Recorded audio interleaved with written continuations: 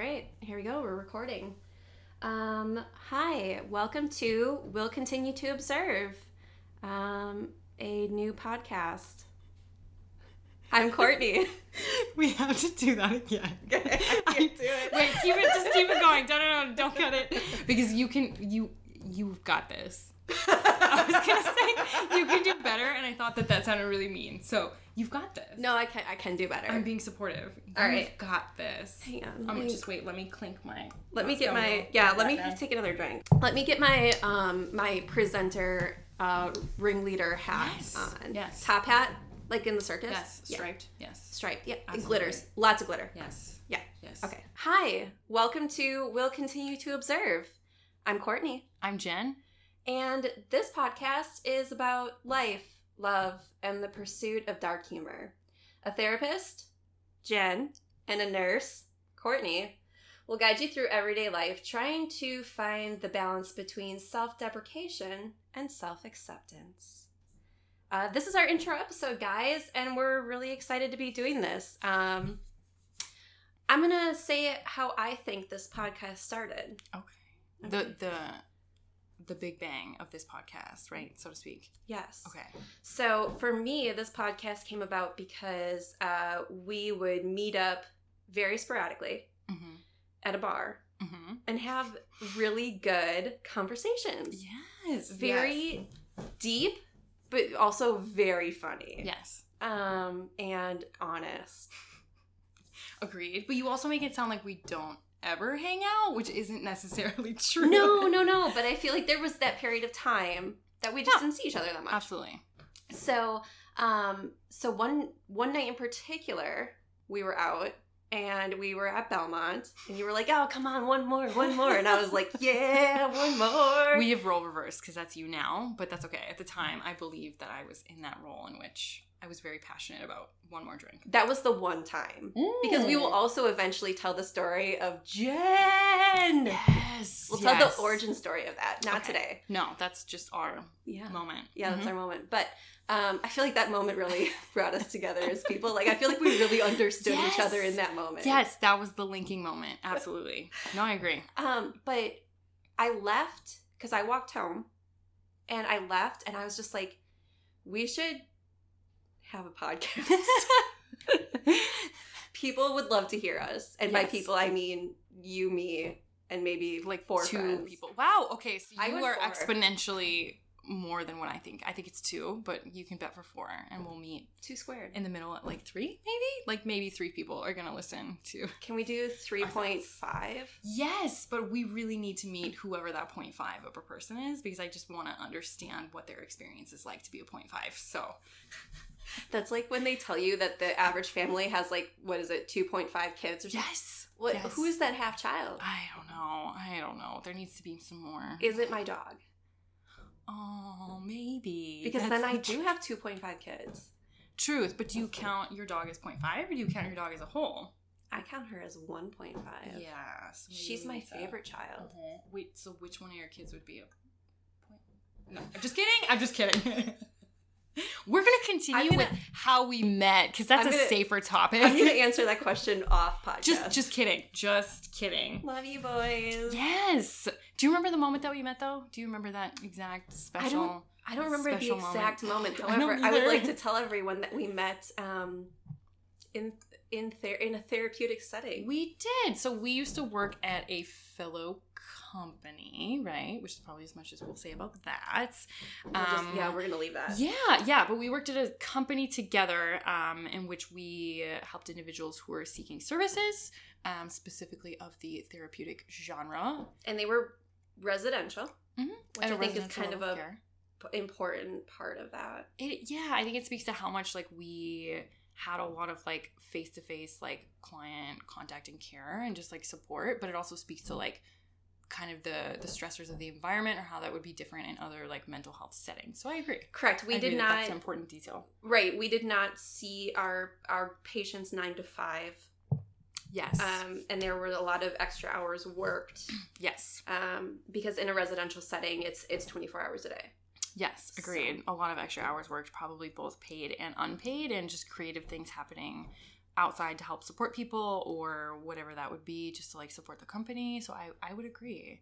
Yeah, I think it's definitely a creative and unique environment. So we had met in this setting, which can be both, at least in my opinion, I think a really beautiful setting for people to facilitate change and people to go through the therapeutic process, but also for providers, giving patient care 24/7 is certainly unique in both, again, positive and negative ways. I think you learn a lot about testing your limits or a lot about who you are as a person when you're in that setting. So I think I have learned a lot, or you saw me in a phase in my life in which I was learning a lot about myself and about the field and about where those limits were.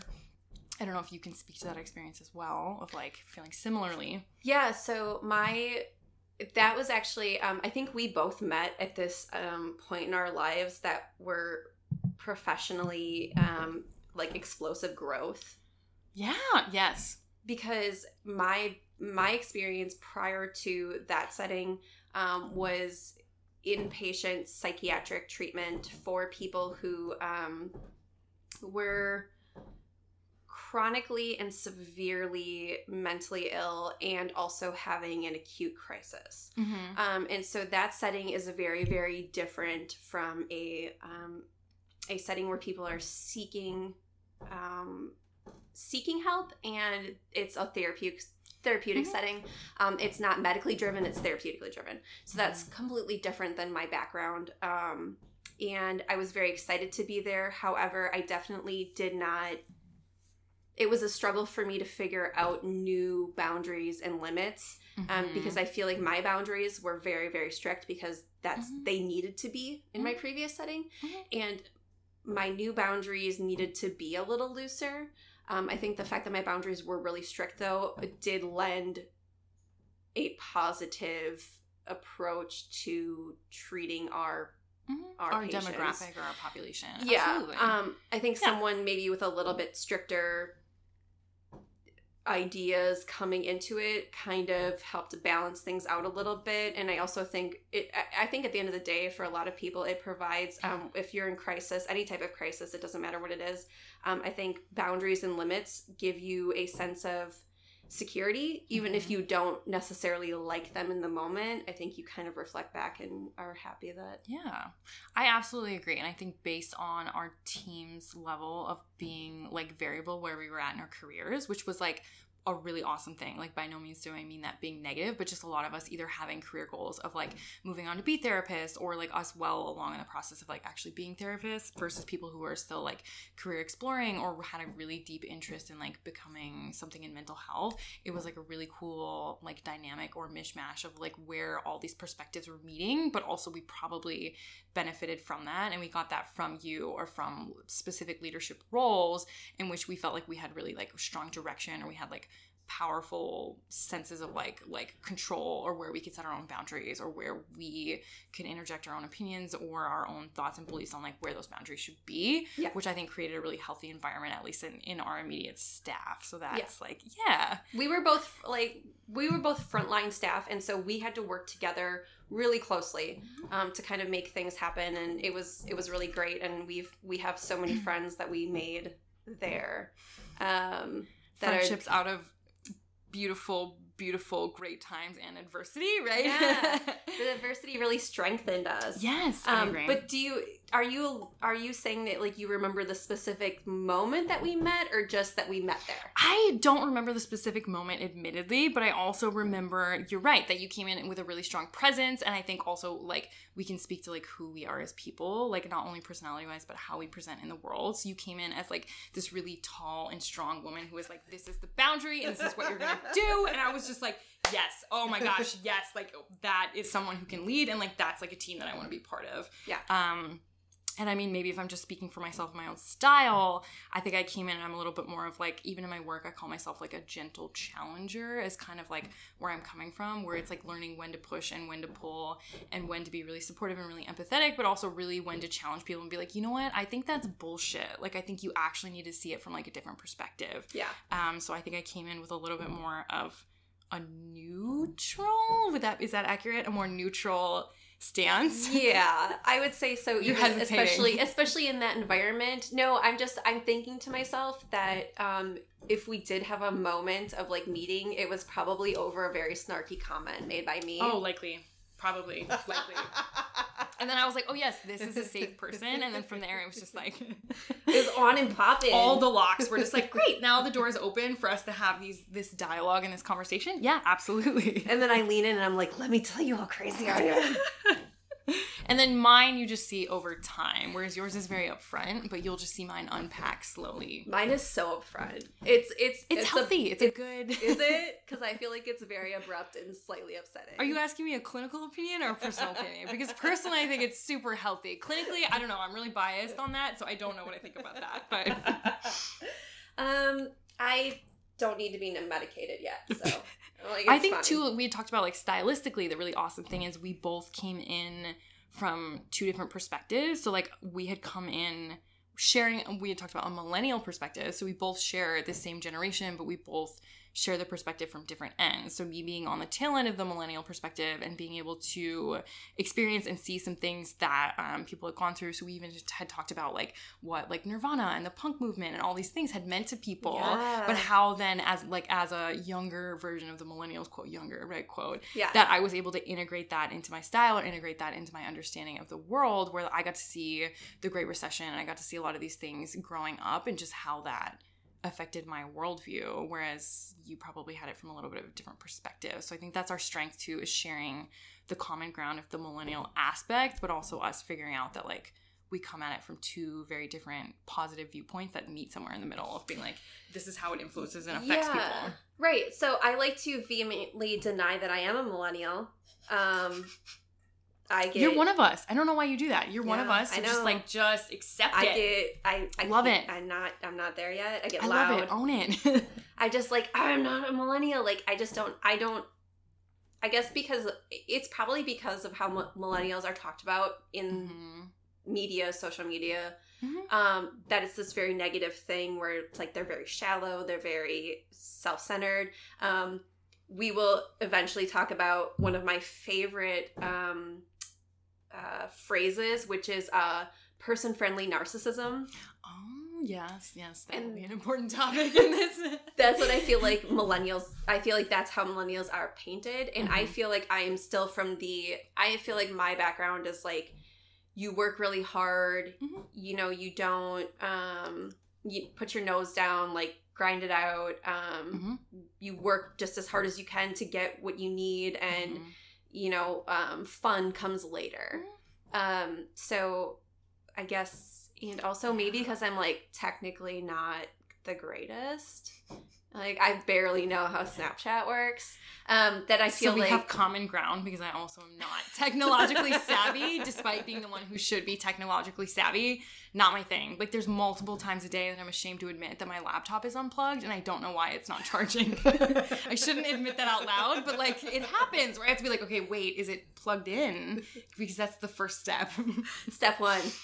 Plug it in. But I would agree that, like, I also come from a similar perspective, so maybe seeing it from, like, the top down and then also, like, bottom up perspective, where I got to see my family struggle with that, and I got to see, like, the world struggle with, like, the Great Recession, and the world struggle with all these things, where I have very similar values coming from the tail end of the millennials, because I saw, if you didn't work hard, I saw what would happen, like, if you got lost in the mix, or you got lost in the Great Recession, or life dealt you a really tricky hand. Like, I learned to be like, okay, you need to be careful, and you need to be calculated, and you need to really plan for your future and put your nose to the grind, and, like, fun doesn't always come when you want it to come. Like, it doesn't always happen because you need to be extra prepared. So I think it's interesting.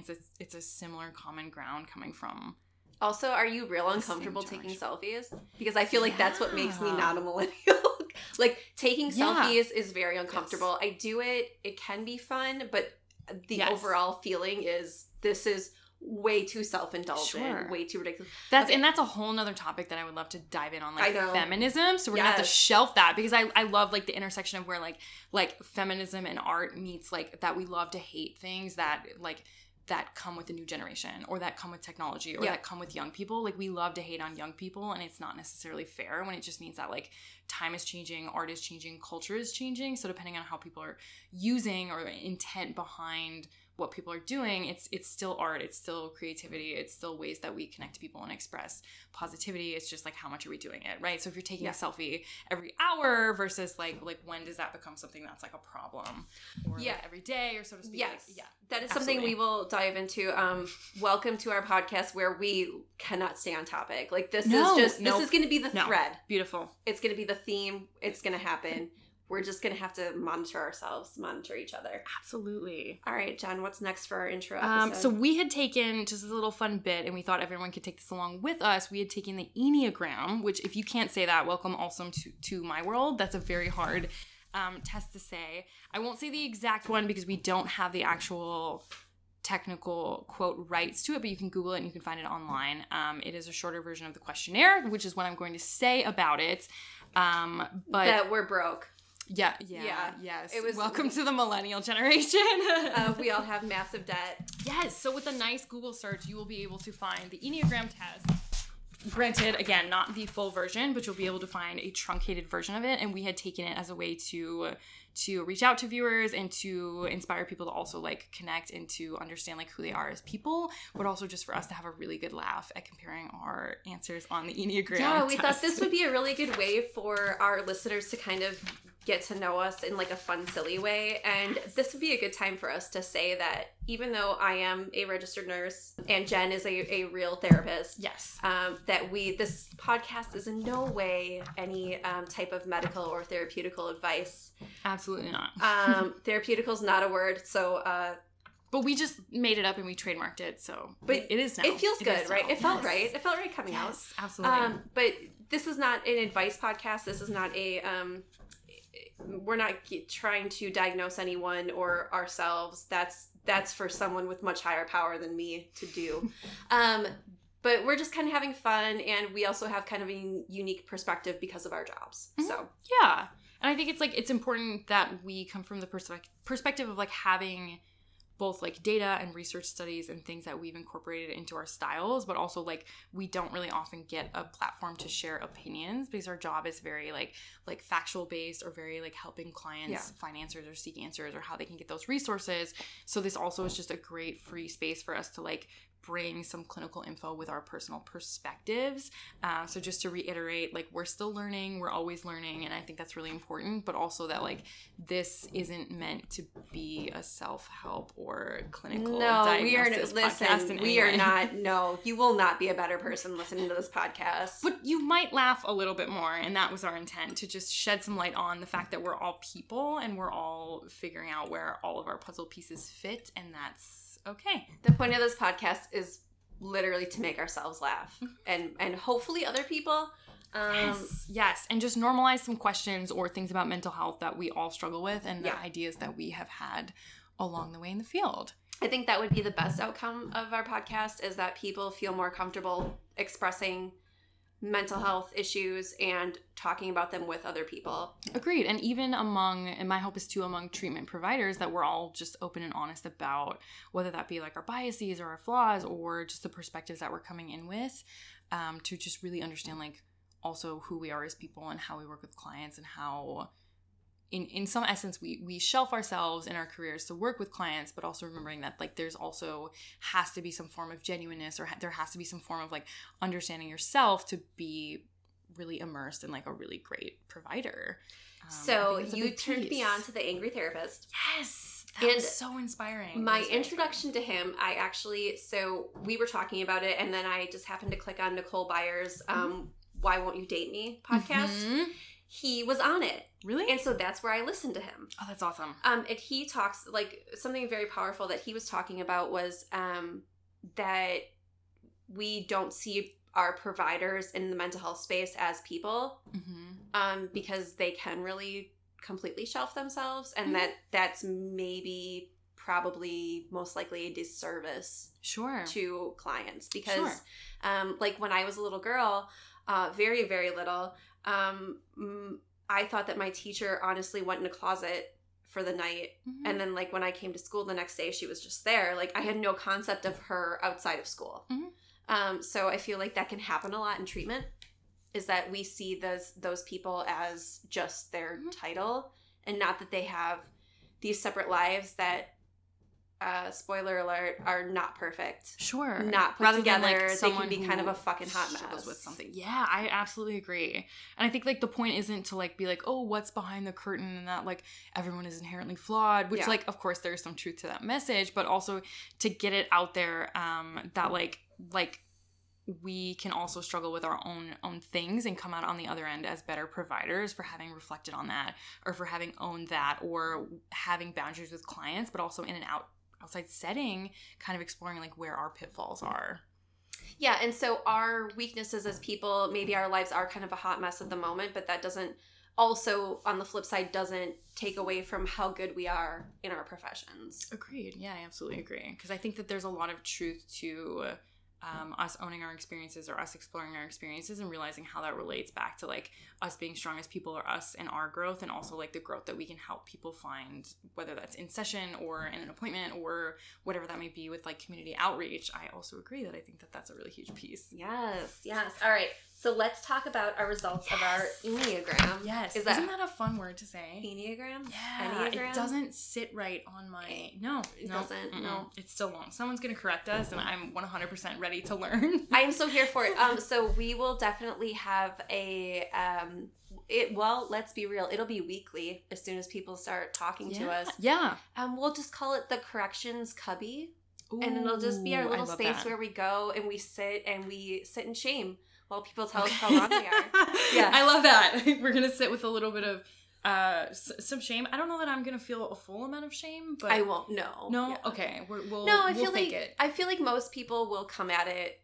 I think that honestly most people when they reply to someone and correct them, it's coming from a positive place, and not like, hey, you massive piece of shit, like, you fucked this up, you're fucking stupid. I think props to someone if they're that honest, though, and they come at us in that kind of really just charismatic and unique dynamic. That's my really nice way of saying, wow, that was a lot. Listen, I always tell my children this: know your audience, okay? Yeah. So yes, that's important. If you can express that to us in a very mean way, but it's also very funny, you win.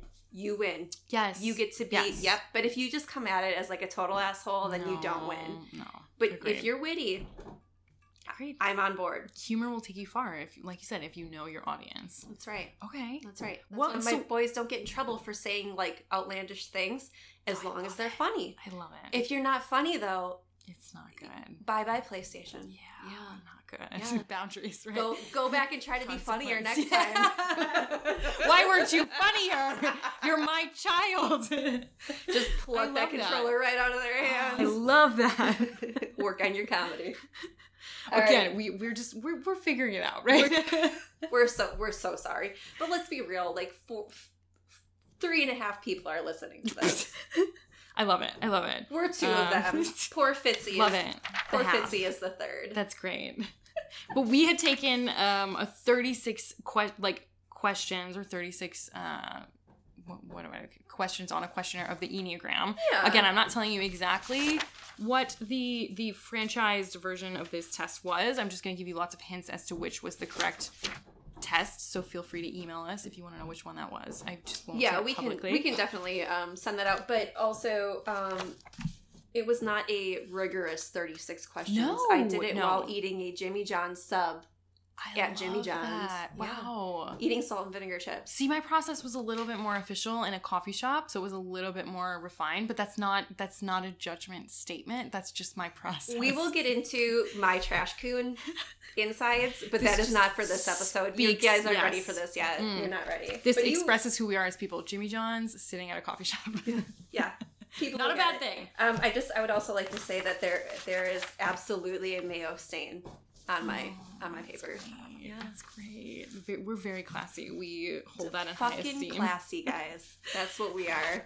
So when you take the 36 questions, they are a culmination of basically just like yes, no, like are you more like this or are you more like that category? Well, it's a pick 2. Yes. So you pick between 2 statements. Yes. And which is honestly great, because I hate the ones that are like a scale of 1 to 5. That's so annoying. And then I don't know where I'm a 3 for everything. It's more definitive. It's just like, are you this or are you this? And pick. So you go through that 36 times. At the end, you calculate all of your results, and then it should give you 3 more like dominant categories that would be really important for you to be looking at. Specifically, it'll give you kind of some rankings as to which ones you should be looking at.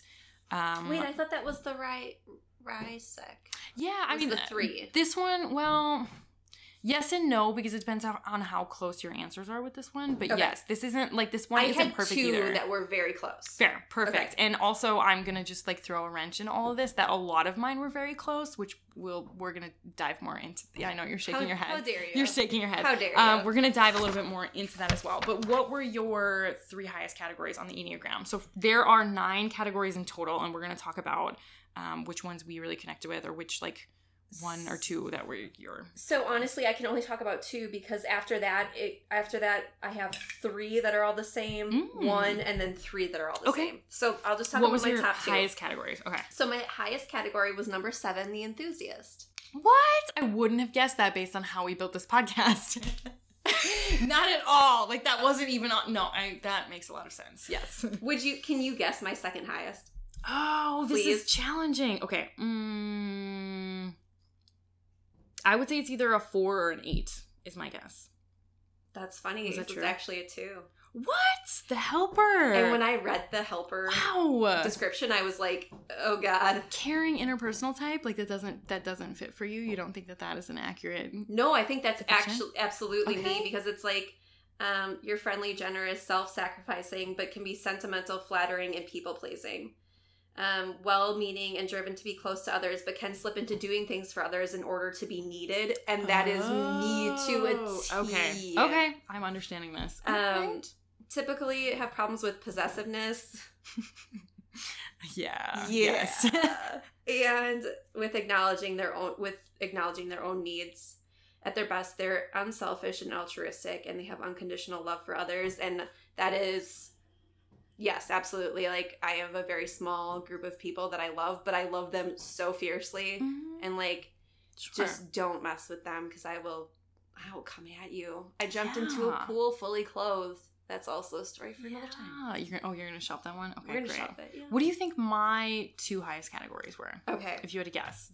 No cheating. What do you think that they were? No, I didn't look at your answers. I was like, don't peek. All right. Can I also say the little disclaimer that this has changed since I took this last year when we had worked together? This has actually changed. And that's kind of exciting, and that's something I want to delve further into, but I'm going to let you guess first. That's really interesting. Yes. Okay. So okay, I'm going to pick between 2, and actually I'm going to guess the same ones that you did, which were 8 or 4. Was your highest. And you're so close, because those were my second highest. And that's what it used to be. It used to be 4 and 8. So I used to really connect with being the challenger, which is like more of a powerful, dominating individual who is just really strong and assertive and confident, which is, I think, all true things, but also at times someone who maybe could be just a little bit blinded by whatever I thought the evidence was.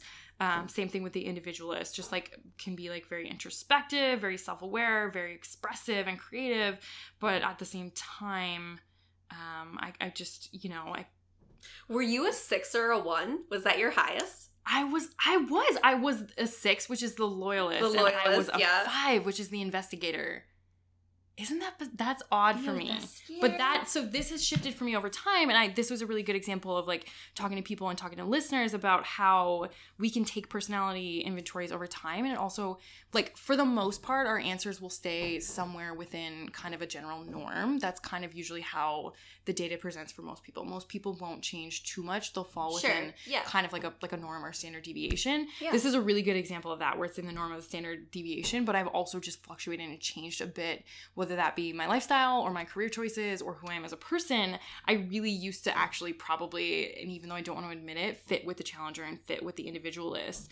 But lately, actually, according to this, or according to some of the questions, and I marked some that I thought were like odd or that had changed, I feel like I've actually maybe fit a little bit more into the loyalist or into the investigator. So I don't think I don't like investigating or doing experiments, but I definitely think being able to concentrate and focus and develop complex ideas is something I definitely connect with, and being independent and innovative and really just questioning why things are the way that they are, or being willing to add extra data to my thought process has definitely been something I've tried to lean into in the last couple years. So that's probably how that makes sense. And then the loyalist is just like a dirty secret I don't want to admit, that I just very like I think it's true. I think I just really committed to the people that I like, and like if you like making it into my inner circle is very hard, but like if I deem you worthy of the inner circle, like that's not likely ever going to change. Like you're a person that I'm like, I'm a ride or die, like I will take a bullet for that person. Yes. Like, those are my people. Yes. And I don't want anyone messing with those people, but in order to get to that point, it's fairly challenging to unlock all the locks or take the steps to actually get there. Yes. I think is interesting. And I will say that when we started talking more at work, I was like, I by nature, I think I come off as probably I come off as way harsher than I am. I would say that I am like a toasted marshmallow, where when you toast it, like the outside gets like hard and crispy, yes. but it's very fragile, and the inside is just like a gooey mess. Just real soft. Yeah. And like when like I real met delightful. you, I was like, I want to be her friend so bad. Oh.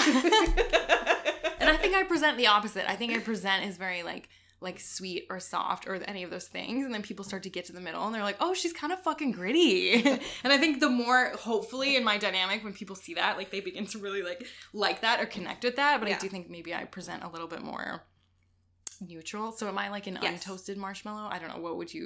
What kind of marshmallow would that be? Yeah, what would that be? Am I a molten marshmallow? You're like a it's gonna black. Burn you. Like you're like, oh god, just the whole way, your esophagus the whole way down. No, I would say you're like a marshmallow when it starts to get warm. Mm-hmm. Yeah, where it's just like it's still very like firm and together, but it's starting to get a little mushy. It's gooey, but the inside could also be like dangerous. But so like the middle could still be a little firmer. Yeah, like a little molten. Yeah. Okay. Yeah. But yeah, I think that could be firm, could be molten. You're not quite sure yet. Like you're gonna take the risk and find out later. You're just gonna swallow. Yeah, you're just gonna swallow that shit and just see what happens. Like whatever, man, whatever. So with that image, and at the risk of losing our credibility, our careers, tell me about which questions that you found really significant on this questionnaire, because I had a couple I had starred. Well, dang, I didn't go that deep. Okay, So I went therapist deep, and I had thought.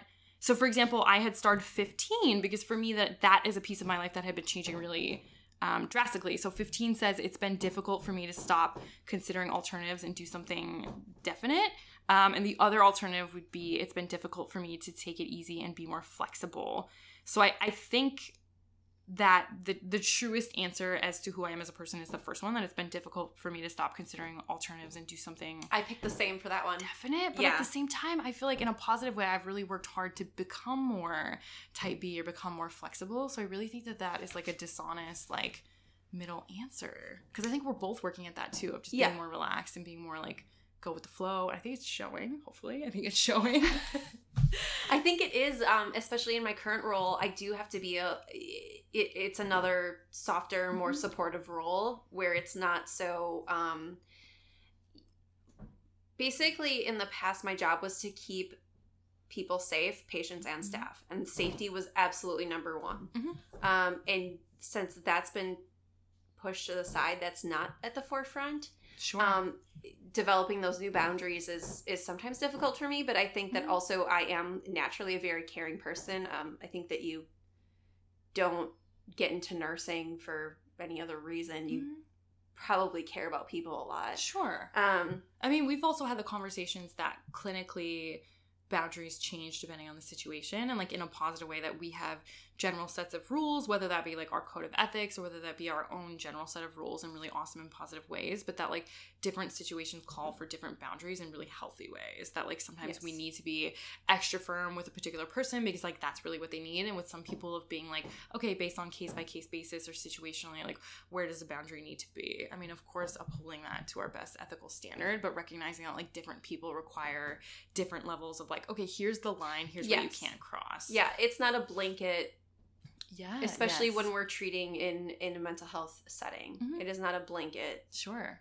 approach. Sure. And I think that maybe that's why this question is so significant for us as treatment providers, that like it's hard to be like, okay, what is definite versus what is flexible, right? What is our world where we get to be like, here's the line, do not cross it, and be like, okay, well, like where can we be more flexible with this person, or where does this person need more support, or where does this person need more guidance? Yes.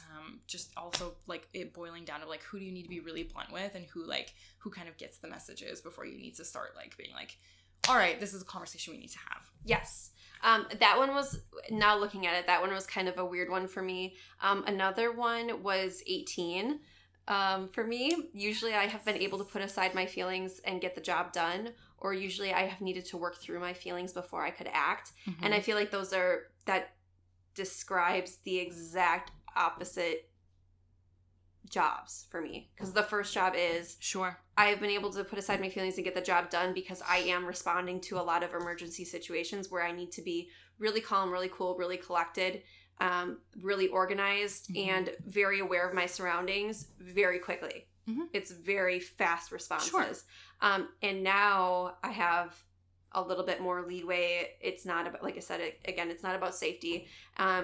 And it's about support. I think that's where you're talking about the shift between when the priority number one is like safety, safety, safety. How can I keep you from being a harm to yourself or others, or like things being like acting harm upon you as a vulnerable population, shifting to like, okay, how can I support you to make the best decision for you? Yes. Because this is a situation where like, I can't tell you what to do, or I can't put you in a scenario in which like things are controlled or the environment is controlled. It's like, how can I best equip you to help you make a decision that would be in your best interest? Yes. And also that I have a little bit more room to maybe have some feelings before I act. Mm-hmm. Whereas before it was just do it. Yeah. Yes. So that one was kind of a weird one for me too, because honestly, it's 50-50. It's very situational. But I did, with all of these, I just went with my gut. Mm-hmm. What did you think about 16? Because I thought that universally, whether you're a provider or not, I thought that 16, so this is the dichotomy between I have tended to be hesitant and procrastinating, and I have tended to be bold and domineering. I honestly, for me, I was split down the middle on this one as well, because I can be very bold and domineering. Yes.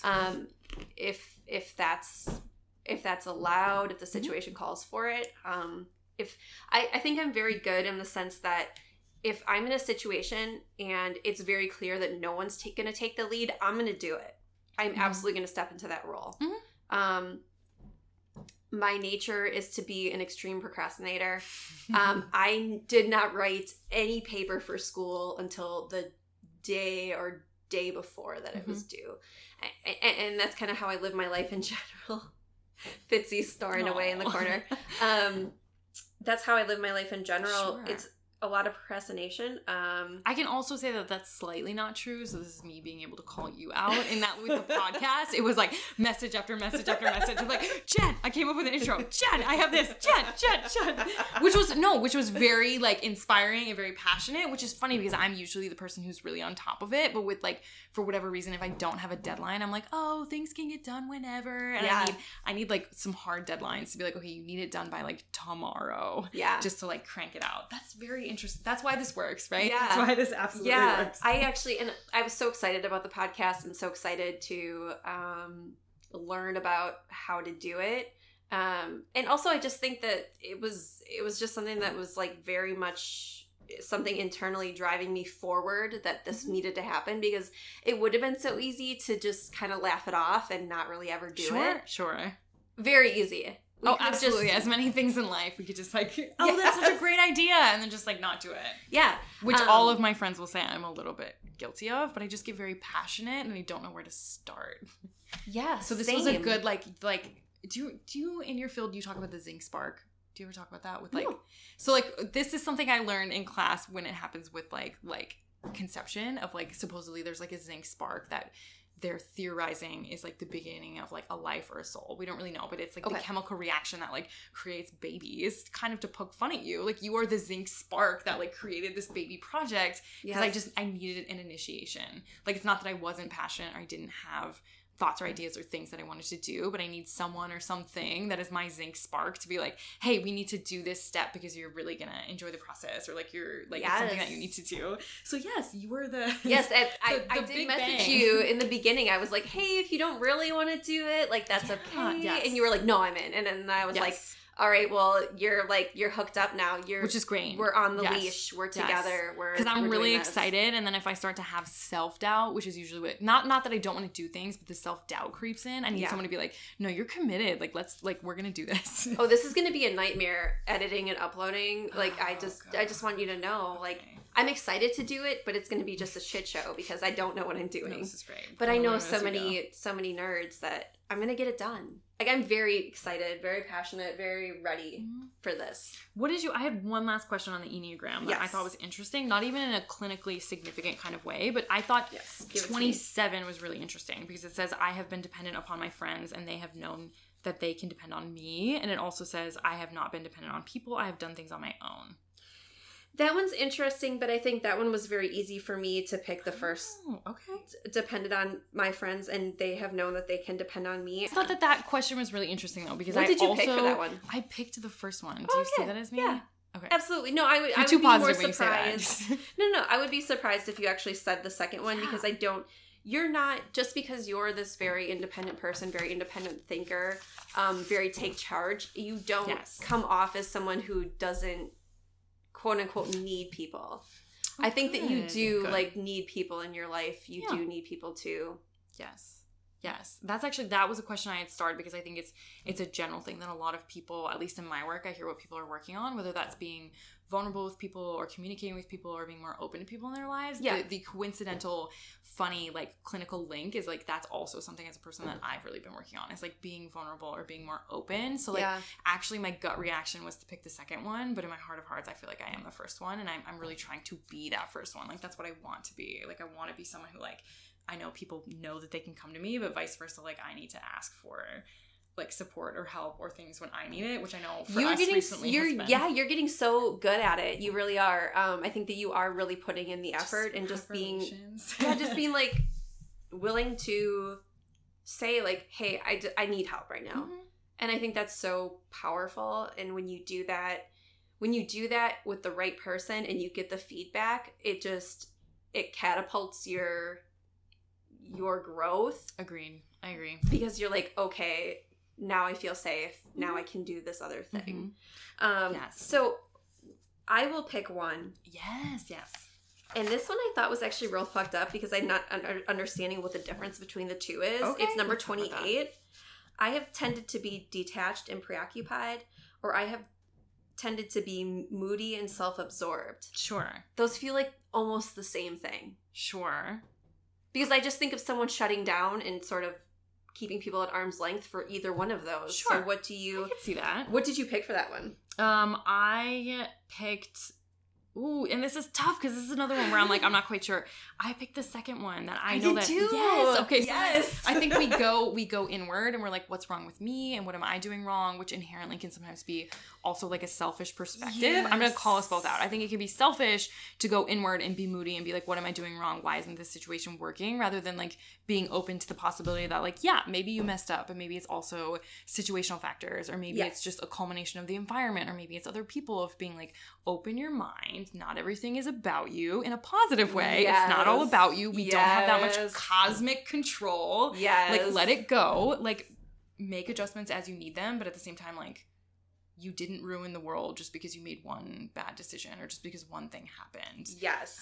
So, yeah, I think that that's important. Yeah, I think that the idea that we can be...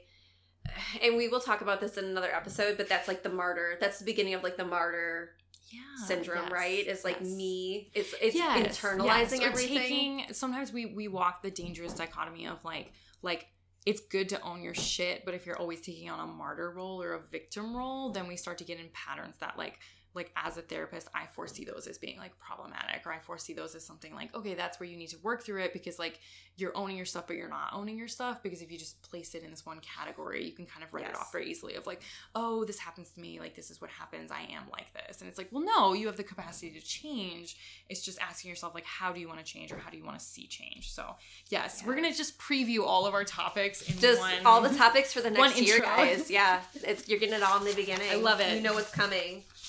Okay, so the second one we took was the RIASEC. Yeah, so it's actually it's considered the Holland career interest inventory, or the RIASEC test. Okay. So for you therapists out there or career counselors out there, you know what I'm talking about. But basically, it was based on Holland's code of like, how can I help people get hooked up with careers or services or areas of interest in which they could positively, wow, why was that word so hard? Freudian backstory to that, I have no idea. How can they positively contribute to a career or find something that they really connect with? But the cool thing is that the RIASEC inventory has kind of just exploded from there and become something where like people can explore new hobbies or explore things that they connect with, or even, as we're doing, look at dynamics or friendships or relationships and connect, like, how do you connect with people and how are your interests similar or dissimilar of who you are as people? Again, all of these inventories are just inventories. They can help us understand. Definitive. Yes, they're not telling us who we are as people. Yes, like it can be fun and it can give you a sense of guidance or direction or areas you need to work on. But at the same time, like, you know yourself, so just lead with that. You probably know what you need to work on. Yes, and sometimes you can take these, and I feel like it's very easy to take these in the wrong mood, the wrong moment. Yes. You could have two completely different outcomes. Yes. If you're shoving a Jimmy John's in your face, though, you're probably going to have a pretty decent outcome. I love that. Is this a plug for Jimmy John's? They are not an official They're not sponsor yet, but yes. Yet. Keyword yet. Keyword yet. Because I live and die for salt and vinegar chips. Okay, we'll stop. With the Jimmy John's, never. What was your, if you take the RIASEC, and again, we don't own the rights to this, but we took a 42 question inventory, and this was also very, I just want to say, very, very simple, very, very easy, very right? straightforward. Yes.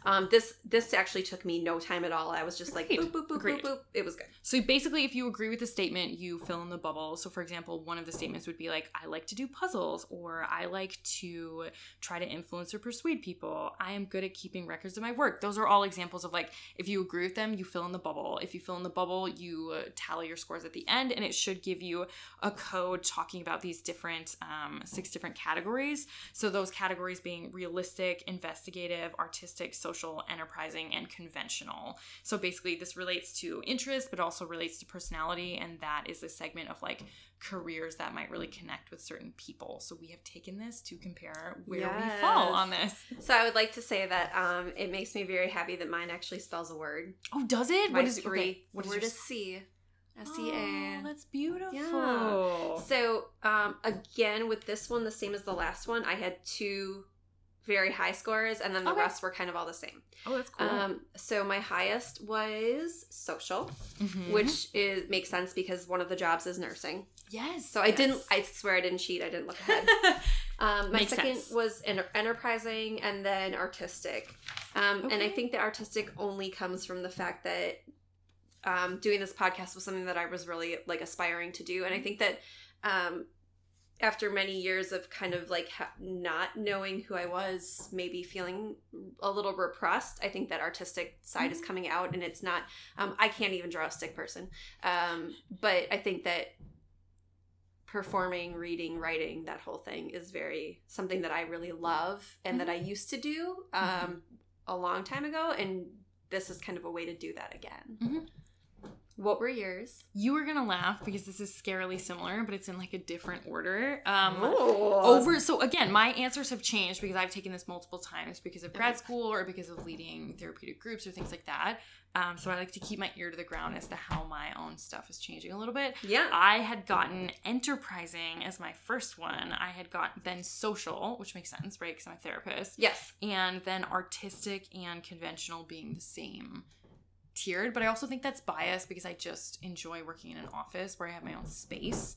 So that's probably how conventional showed up on that blip. And maybe also because conventional, sounds like a successful student, and you're not that far out of school. Yeah. Also with a business too. So keeping my own documents, my own records, my own space, all of those things. I have to be conventional, whether I like it or not. Like I have to exist in a certain space. But the funny thing is, I know that social had been my highest, actually at a point in my life. And it's very interesting that enterprising has kind of taken over that number one spot, which really actually makes sense because I'd always been fascinated with owning my own business or with being in business school or really just connecting to therapy and to the degree, but also having my own freedom. Yes. So in a really awesome, beautiful way, I've been able to find that like balance or that dynamic through working outpatient and working in my current company.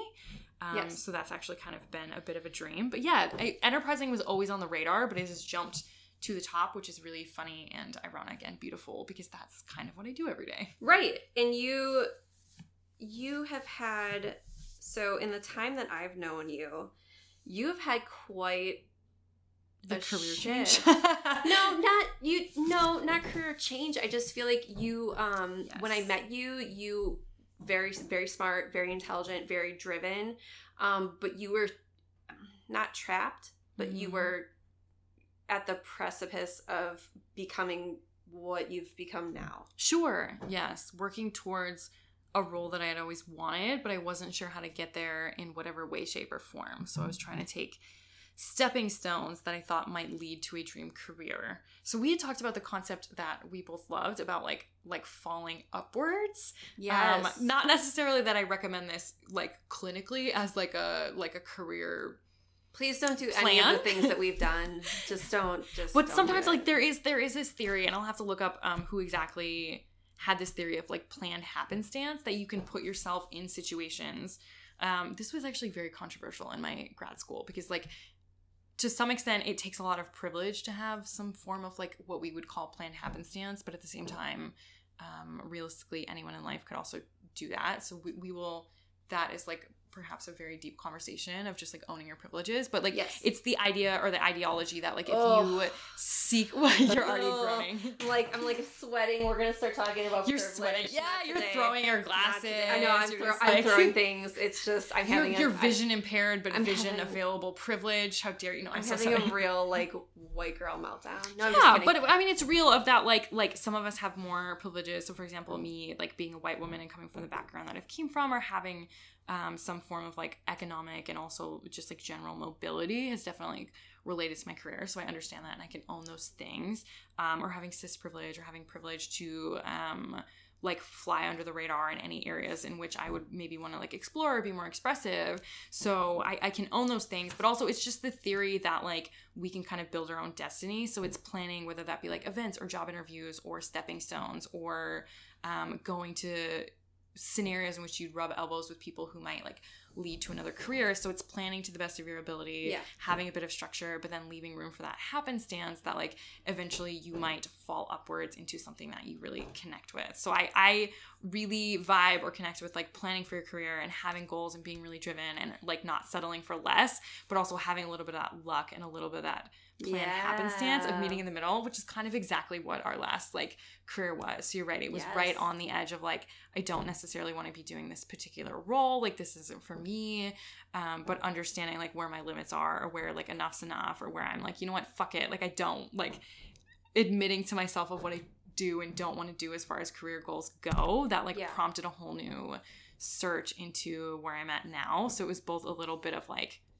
being like, you know what, like I have a lot of self-worth and I'm just going to go for it. But then the plan happenstance that I love my job and I love my bosses and I love the people I work with, and they took a chance on me to be like, you know what, this person's going to fit on our team. So it was just a beautiful culmination of all those things. And I feel so grateful and lucky every day to do the job that I do.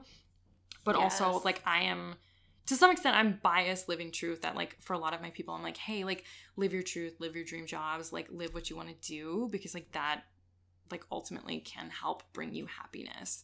Like even if you're not sure what the rest of the puzzle looks like, at least connecting to your job or to your passion or to whatever that is like certainly helps with that piece. One piece can kind of lead to the rest of it. Agreed. Yeah, so. Agreed. All right, pee break. Sorry, I really gotta go. Okay. All right, we're back. Pee break over. Very happy that Jen has 2 bathrooms because we both had to go. Let me preface that by saying this is the most bizarre apartment. Would you agree? Because it's a 1-bedroom, 2-bathroom, which is very odd. Yeah. Would you agree with that? Yeah, I would agree with that. When you think about it that way, like, that's very bizarre that it's a 1-bedroom with 2 bathrooms, but... Yeah, that's very bougie. Because that's, like, for rich people who have, like, really fancy apartments. Like, it's a 1-bedroom, but 2 bath. Yeah. I would also agree that it would be really bougie if all of the pieces of the bathroom equipment worked, like, consecutive... or, like, you know, in conjunction with the rest of it, but it doesn't. Because, like, one toilet is nicer, one shower works better, one shower doesn't work as nice, one tub is a little bit nicer, but, like, the drain system doesn't work. So, like, together, it makes one fully functioning bathroom, but separate it's like 2 very like shitty bathrooms that I just like I manage and I live with. They each have their own personality. Yeah, they do. Yeah, they do. Yeah, the water pressure sucks. The frosted. It's not. Is it frosted or is it etched glass in this one? Is it both? It's like flower print though. I love it. Oh, I just resented that, like, it's like a black hole window to nowhere, so I haven't looked at it that closely because it creeps me out, but, like... Oh my god, I didn't realize that. You're right, it is. Yeah, so if you open it's a fake window. It's like, to a chute down to the basement, which is just some Sweeney Todd shit that I don't even want to... that's real creepy. Yeah, so we keep that window locked, and I don't look at it too much because it as a single woman living in this house, it just freaks me out. So. Yeah. Okay. All right. Well, I'm glad we brought up that trauma for you. Yes. So next time you're in there, stick your head in that window if you want to feel like real reckless. Yeah. I'm gonna look down it for sure. Yeah. You can also be able to help like, myself. Hear some of like the like a gear sound or something in there. I'm not kidding you. Like you'll it's just real. Like people being meat grinded or something. Yeah, likely. Cool. Yes. This building is historic and horrifying at the same time. So probably. Yeah. Yeah. All right. I like it. Without further ado, we're going to move on. We're going to move on to something completely different. All right. So this is something that I've heard before. It is a 4-question psychology test, but it's not that deep. All great questions are answered in 4 questions, just so you know. Every clinical... No, I'm just kidding. Like, I'm saying no. I'm like, ooh, please no, God, no. There's no research behind that. Yeah. I was going to make a really poor... No, don't do it. Just don't do it, Courtney. Just don't do it. It's inappropriate. All right, so I'm going to ask Jen. So I already know this test, so I can't take it. Yes, and I have never taken this. I'm very excited. Okay. We're just going to see. All right, so choose a color, the first color that comes to your mind. Blue. List 3 adjectives to describe the color blue. Sad. Breezy. Beautiful? I don't know. Okay. I'm writing them down so that I don't forget because I gave this to someone else and didn't write down any of the answers, and then when we were talking about it, they're like, "Really, you didn't write down any of the answers?" And I was like, "No." Sad. Oops. There may have been tequila involved. I don't know. All right. Choose an animal, the first animal that comes to your mind. A dog, but we have a dog in this living room, so that might be. But okay, let me phrase it different. Choose an animal that you really admire. Really admire? Yeah, you're like, oh my god, that animal's so fucking cool. This is very cliche, but I always thought tigers were cool because they look real snuggly, but like they'll also like eat your face. So yes, snuggly, eat face. Great, that's the things you're writing down. Really good. Snuggly and eat face. And one more way to describe tigers. One more adjective. I would say aggressive. Aggressive. All right. Choose a body of water. The first body of water that comes to mind. Superior. Okay, superior. And give me 3 adjectives to describe superior. It is cold. It is deep. Yep. And it is the darkest lake you'll ever swim in. It's terrifying. I've been to Superior, and it's beautiful. It's beautiful. It is beautiful. I was there in winter too, so it's beautiful and it's also barren and it's kind of scary. Yeah, but gorgeous. Yes, agreed. If you were satisfied with your life and you died there, you'd die happy. Yes, and I grew up by that lake, so I grew up with a very deep sense of that. Yes. This explains so much. Oh god. All right, last. Let's say you're in a white room with no windows and no doors. What 3 emotions are you feeling? Empty. I don't kind of trapped. I'm in a room with no windows and no doors, right? Yeah, you're in a white room, but just kind of like sit there for a second. Trapped. Like, and I guess lazy and unmotivated. If I'm going more neutral. Sure. Okay. All right. So, the first... Oh, shoot. This is terrible. I'm sorry. I'm so bad at this. This is very, very scientific. Super clearly. official. Okay, so the color... Okay, so I remember. Okay. So the color... Oh, Fitz. He's trying to protect us. Yeah, He heard Fitz. something. Fitz hears something. Shh. It's okay. It's okay. Settle. He's probably like, Courtney's getting too loud. He's probably like, we're gonna die. No, I just... They're talking about dark things all the time. Okay, so the color blue, and the way you described it, that's how you see yourself. So you would see yourself as sad, breezy, and beautiful. Oh, this is so sad. Why did you make me do this?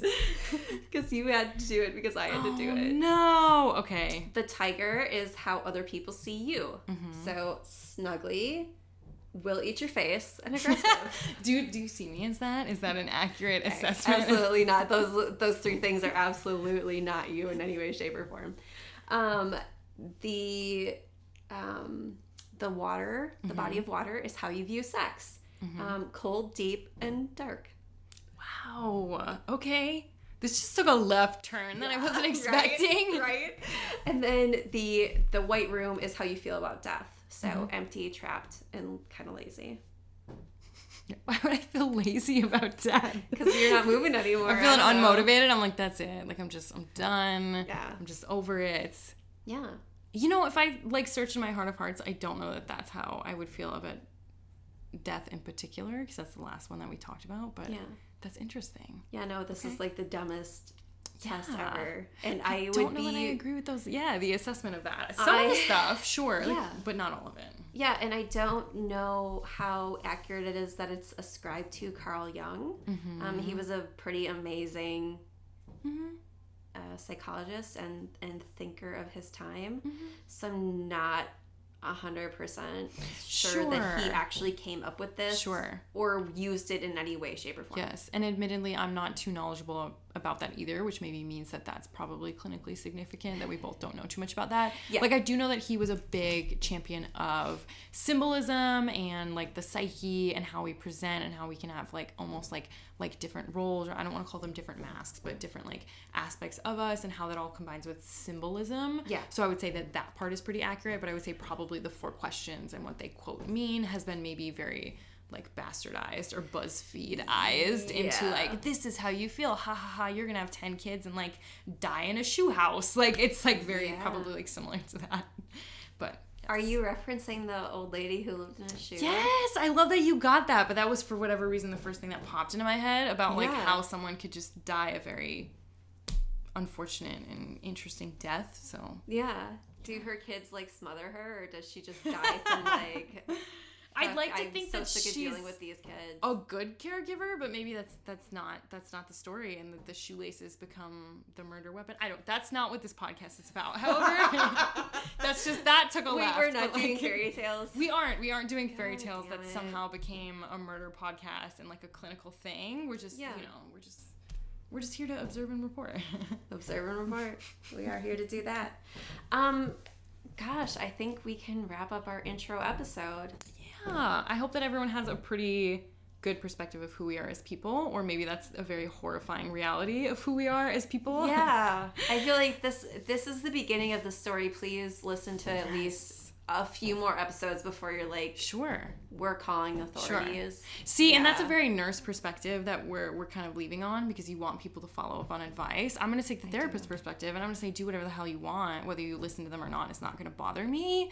But that there might be some things in future episodes that could be relevant. So I'm going to say, use your best judgment, and maybe you'll make a choice that can align with some of your growth. Yeah, and that's what I'll say. And we're here for growth too. So this episode is going to be, just the worst.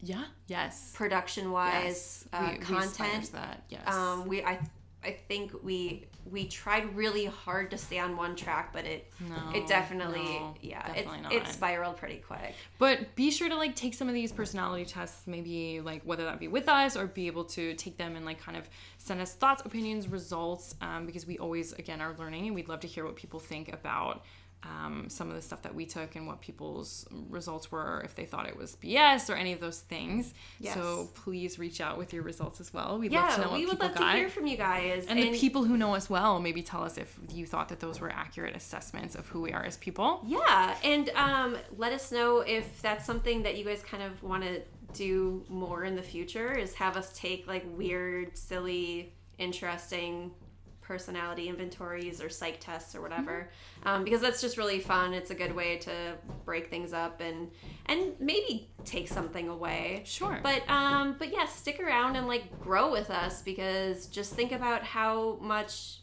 maybe less of a shit show this will be, 50, 60 episodes from now. I mean, I hope not, but no, I hope it's the same hot mess. That's beautiful. Yeah, that's beautiful. All right. So with that, we'll continue to observe, and we will see you all in future podcast episodes. Bye.